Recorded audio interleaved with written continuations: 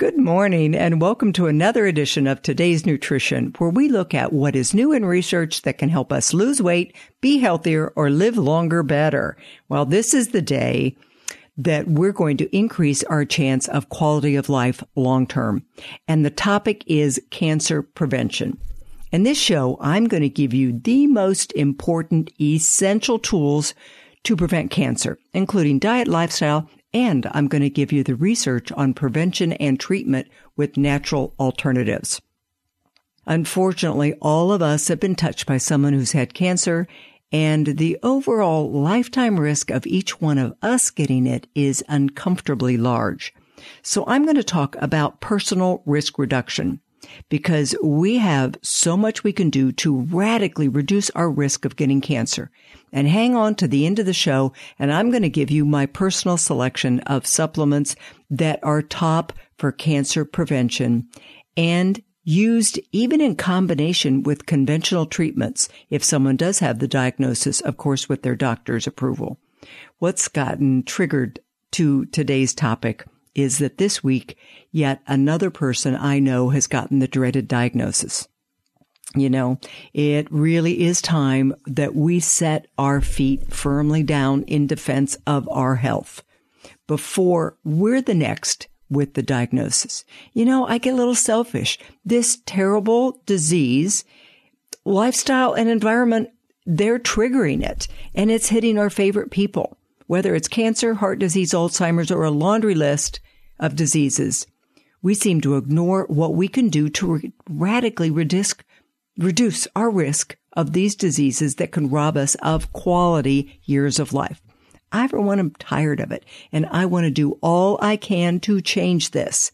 And the really good news is that what you do to prevent one disease is the same thing you do to prevent all these diseases. So first, let's review what we do know. Genes. And this is really important.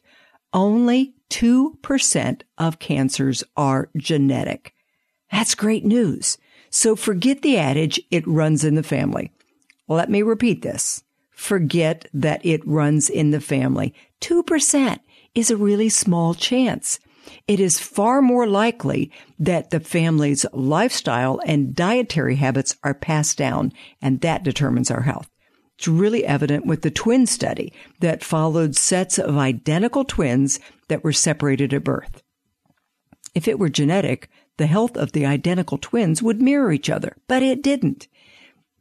In fact, the health was clearly linked to the family that raised the twin because of the diet and lifestyle. Our genes influence very little of our risk of cancer. Most of the difference in cancer risk between people is due to factors that are not inherited. It's pretty obvious that the epidemic we're seeing in cancers today in family, it's the diet and lifestyle and environmental exposure. We used to think that some groups were more immune to cancer. For instance, Japanese women had very low levels of breast cancer. In fact, it was their diet and lifestyle that prevented it. When they immigrated to the U.S. and they took up the standard American diet, sad, their risk then equaled the average American woman, diet and lifestyle. So that leaves environmental influences and what we call epigenetic influences. Epigenetics is a relatively new field on how our environment reacts with our genes, how we turn on and turn off genes that promote or suppress cancer. These genes are influenced by everything you're exposed to. Toxins in our air, our water, our food, our cosmetics and plastics and chemicals we're exposed to, but also basic lifestyle factors like sleep, chronic stress, diet, exercise, obesity, excess alcohol. And then there's some viruses and other pathogens. But for the most part, these are things you can modify and change in your life. You've got the power over your future health and the health of your children. And, you know, it's amazing to me that this news isn't broadcast as loud as it can be because it makes a world of difference. You know, it could save Medicare and Social Security.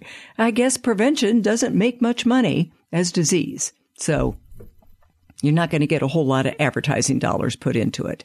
But instead of being a victim of disease, your choice and daily actions can increase your chance for health, vitality, and longevity. What could be better? So let's look at the things we can change. Okay, number one, tobacco. We got the tobacco memo. Most Americans do not use tobacco. That would have increased lung and other cancers. And at about $10 a pack, that's pretty much reduced the addiction to tobacco. So check this one off. We pretty much have gotten that word, so long as we don't replace it with vaping, which is just as bad, if not worse. Second thing, achieve and maintain a healthy weight throughout life. Absolutely. Most important cancer risk factors can totally be changed by body weight. And I'm thinking, since $10 a pack of cigarettes has impacted smoking, I vote to tax junk food and sugar. If a food doesn't have a certain nutritional index, it's taxed, just like cigarettes, because it's the biggest culprit in excess weight and therefore disease. And, as life goes on, it gets more expensive to fight those diseases. So it could, pretty much break Medicare. Okay, just a thought. American Cancer Society says be as lean as possible throughout life without being underweight. Basically aren't used to seeing people at a healthy BMI. If you compare group photos at, say, the Ohio State Fair in 1950 and compare it to this year, you would be appalled. Our eyes just aren't used to seeing thin people.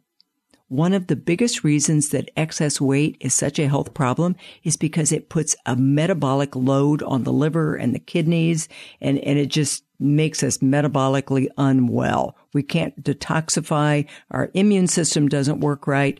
The biggest reason we had the worst outcome, or among the worst outcomes with COVID, is because we're metabolically unwell. It's not cosmetic, not at all. And even if you weigh 300 pounds, losing 5 to 10% can have huge benefits, So overweight's being linked to lots of different cancers: gallbladder, liver, non-Hodgkin's lymphoma, multiple myeloma, breast and uterine, aggressive forms of prostate cancer. In addition, too much belly fat is linked to colorectal cancer and pancreatic and endometrium and breast cancer. And a lot of studies have shown that there is a link to the benefit of weight loss to lowering breast cancer risk in women after menopause. Okay, number 3, be physically active. And this one's huge too. A new study from the National Institute of Health that shows 8,000 steps a day reduced the risk of death by 51% over those people who only got 4,000 steps. Another huge study out of the UK found that about 9,000 steps a day reduced the risk of dementia by 51%. Both of them, 51%, cancer and dementia, two of the worst things. So walking to prevent cancer and dementia, pretty amazing. We are designed to move.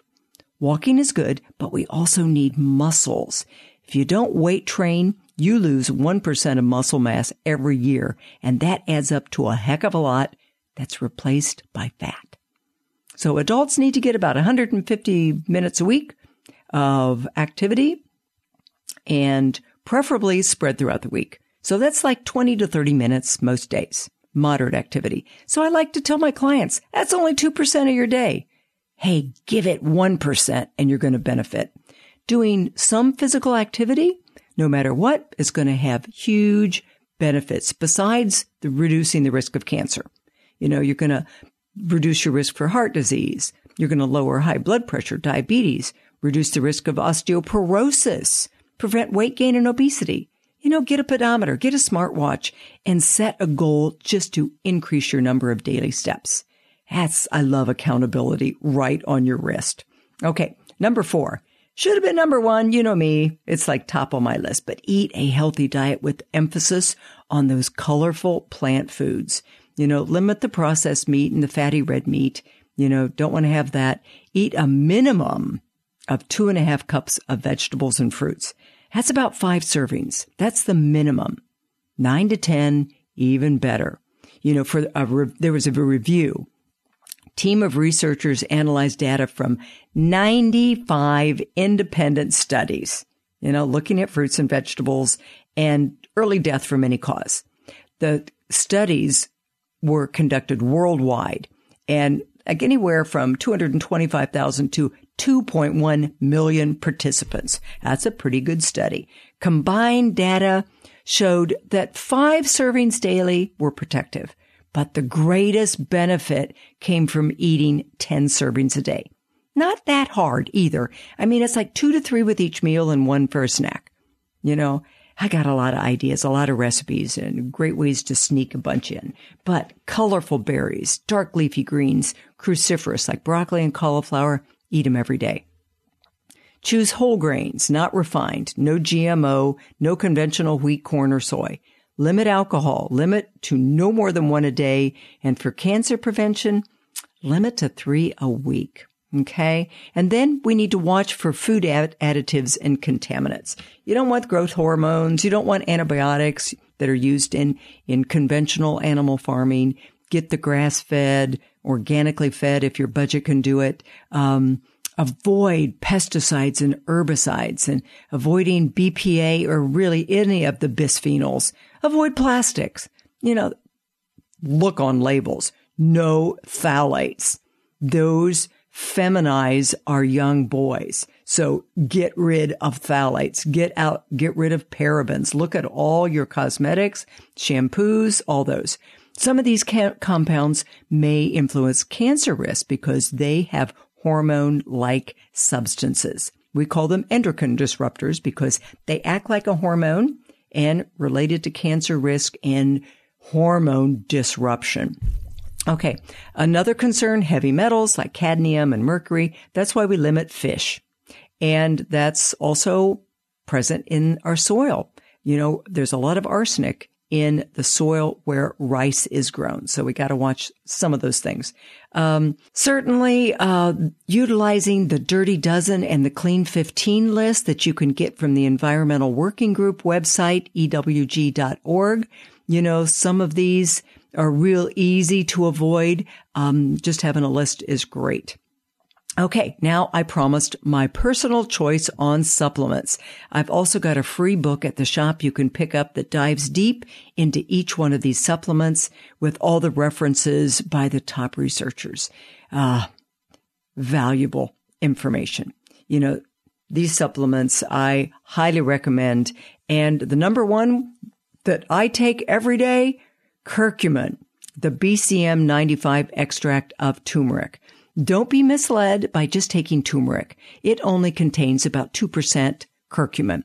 The BCM 95 extract of curcumin has been researched to work to prevent and treat cancer through so many mechanisms. It encourages cancer cells to self-destruct. It prevents them from getting their own blood supply. It helps prevent cancer from spreading. It also is good to help keep cancer in remission. It does so many powerful things to benefit health. I could go on forever, but believe me when I say I take it every day and feel it is the number one thing research proves that if you want to protect your health and have longevity, it needs to be in your arsenal. Okay, number 2, andrographis, considered a powerful adaptogen from India, and it's been shown to fight cancer in 5 different ways, including encouraging cancer cells to self-destruct, but also to banish chemo brain fog and to enhance conventional treatment. Okay, number 3, grape seed extract. It contains super powerful OPCs, oligomeric proanthocyanidins. That's why we call them OPCs, super antioxidants. And when you combine that with curcumin, it more than doubles the effectiveness against cancer, according to research. Okay, number 4, berberine, an extract of another one of my favorites, golden seal. It's got a research history being equal to metformin used for diabetes. It's also applauded to target belly fat, fatty liver, cholesterol, triglycerides, and more. So studies show remarkable effectiveness in colon cancers. Some of the others spark cancer cells, helping them self-destruct, preventing spread, and it's a great complement to conventional treatment with doctor's approval.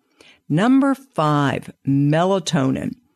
Not what we usually think of for the sleep supplement, but it has compelling research on the effects on the immune system. There's evidence that it helps to prevent, stop progression, and even stop the spread of cancer. I know one doctor, Robert Roundtree, who has a patient with pancreatic cancer who's taken 20 milligrams for over 2 decades. Of course, more research needs to be conducted, as we always say, but I truly believe if we keep all these things in mind, the diet, the lifestyle, and add 1 or 2 supplements on a regular basis, we can slash our lifetime risk of cancer and be assured of a long and healthy life free of disease. You know, it takes work, but heck, what a great hobby that pays you back huge dividends. So it's a quick rundown to help, but there's so much more we can do. And I know change is hard, and that's why I have programs for people to address their personal needs, their risk factors, the genetic predispositions, if you call it that, and support them in helping to make the changes you can live with and thrive to increase health, longevity, and vitality. If anybody wants to talk about working directly with me, you can reach me at debford.com. It's my greatest joy to help people overcome their barriers to health.